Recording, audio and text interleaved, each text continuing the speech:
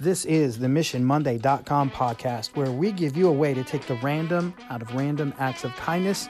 You can make the world a better place, one human interaction at a time.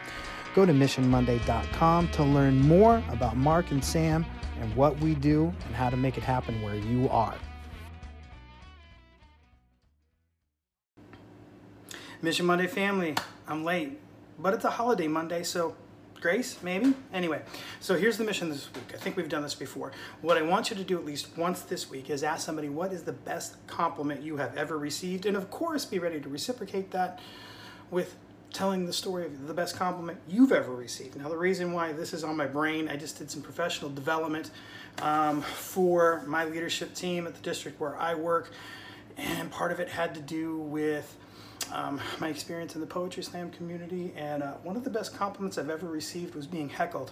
It's a longer story that I think maybe I've told before, and if you see me sometime, ask me to tell it, and I'll tell you about it, but it was like, oh, these people think I'm legit. That's a really good compliment that I just received.